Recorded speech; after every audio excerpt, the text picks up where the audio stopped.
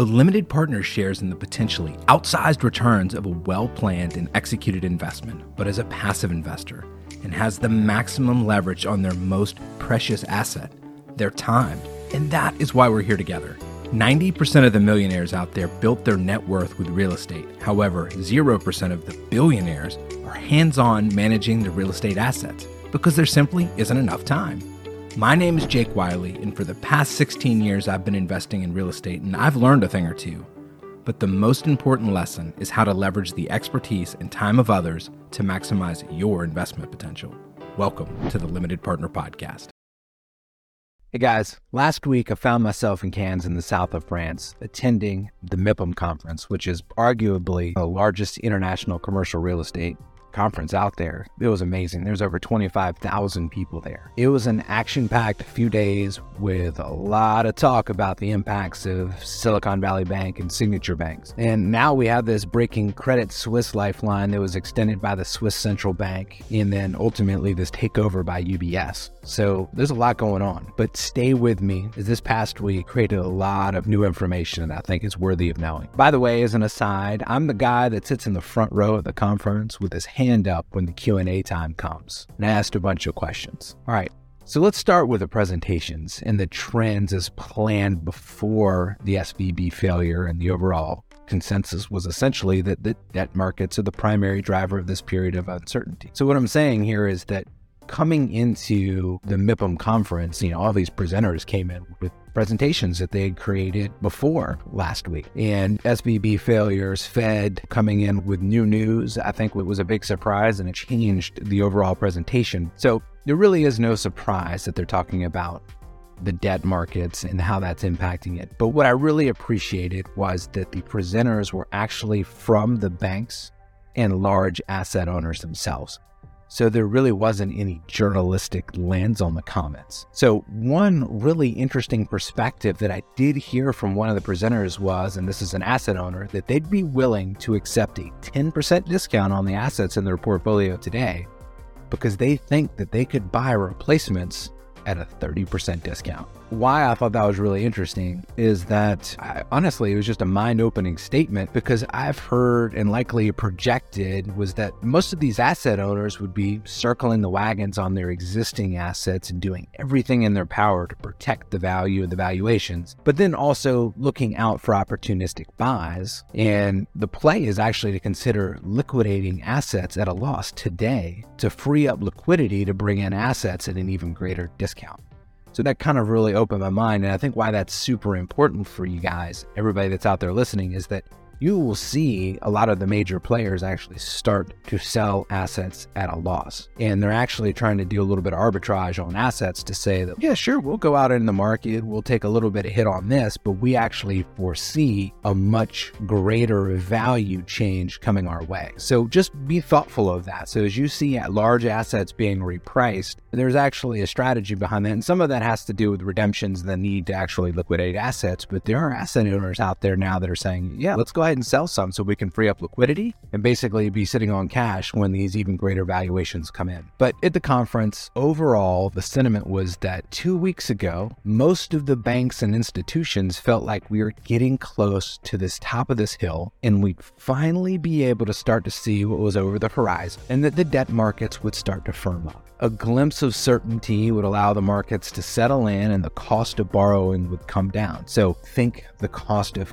rate caps and these interest rate spreads that we've been dealing with. But since then, the Fed issued a statement that essentially said, we don't have inflation under control, so expect more and longer on these interest rate increases. Then Silicon Valley Bank failed, with Signature in its wake. You could tell that these past 2 weeks have been a huge disappointment for the industry leaders, and that the additional uncertainty was more of an addendum to their prepared remarks, like I mentioned below. But even still, as recent as last week, the sentiment was that it appears that the fallout was contained and that it was just another blip on a bumpy road to recovery. Then, last week while we were at the conference, Credit Suisse failed, right? They had to receive a $54 billion lifeline to shore up their balance sheet. So that kind of puts the containment theory on shaky ground, and then ultimately they were taken over by UBS this week. So these next few weeks and really month are going to be crucial, but we're getting indications from both the Fed and Treasury that they're not going to let banks fail. TBD on what that really means. means. So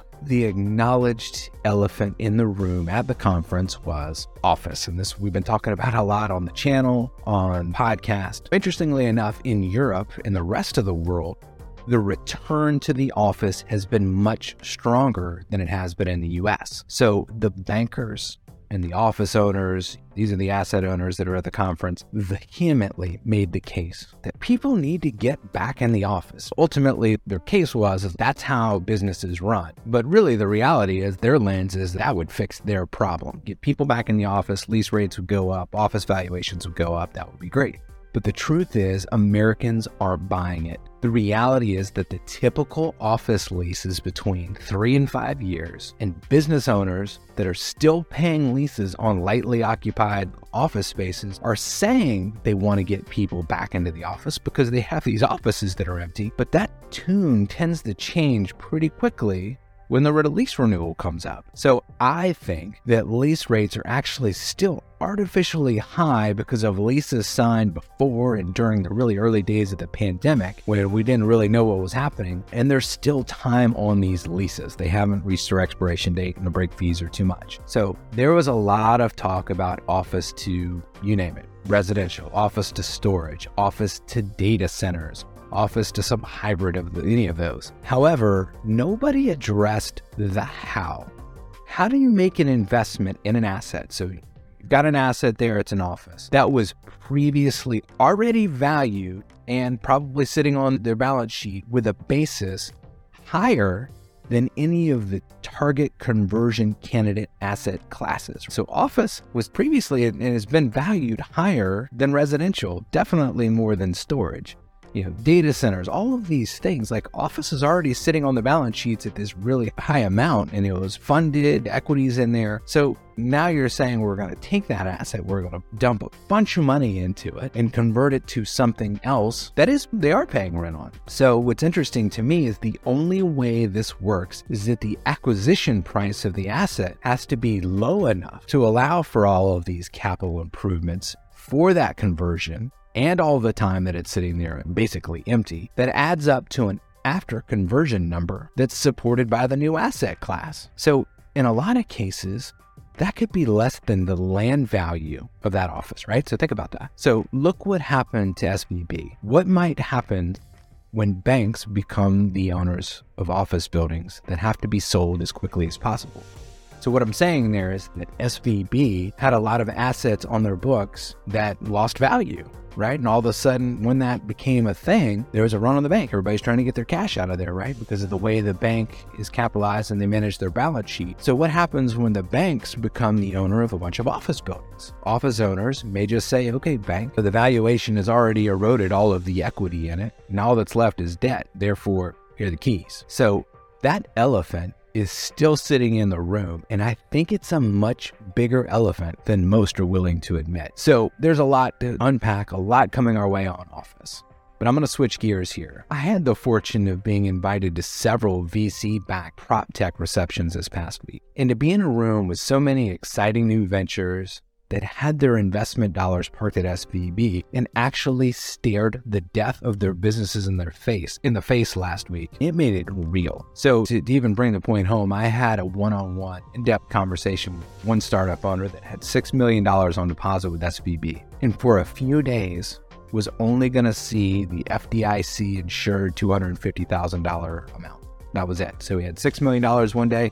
The next day, they're going to see $250,000. That's not even enough money to mothball the company gracefully. I've heard that without the FDIC backstop guarantee of the deposits, we could have lost 10 years of VC-backed startups. So I've heard that and I've read it, and it's one thing. But to talk at length to a startup that had momentarily lost it all and understand how many years it took to just get to this point where they were in their series of funding, and then how many years and what the road to an exit looks like. And a decade is real, right? Like, you don't just become a startup. Like, everybody thinks it's this overnight thing, but there's years that have gone into getting it just into today. And then you've got this money from VCs and backers sitting in your bank, and then poof, it's over. And that money was to basically drive you to an exit, which is years down the road likely. So yeah, I could totally see how a decade goes by. So there was a lot of great information at the conference. Learned a ton, and it was really great to sit shoulder to shoulder, kind of take that journalistic lens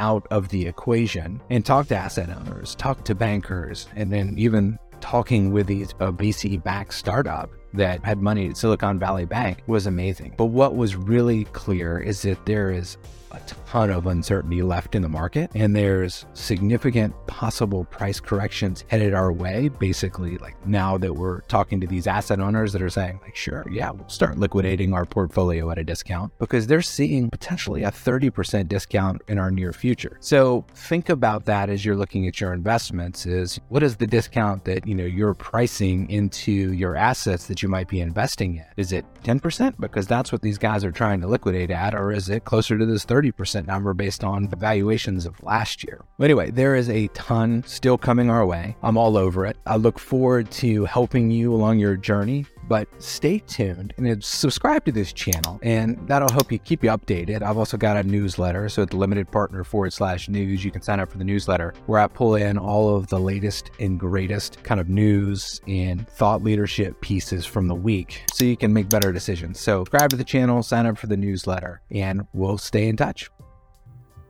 I hope you've enjoyed today's episode, and I'd actually love for you to contribute to a future episode. If you have a question you'd like answered, or a topic or a guest to bring on the show, please email me at jake@thelimitedpartner.com. Now, I realize there's a lot of lingo that's thrown around on these shows, so I've created a cheat sheet for you with the top 26 terms that come up most often. Head on over to thelimitedpartner.com /lingo for the list. Enjoy, and we'll see you next time.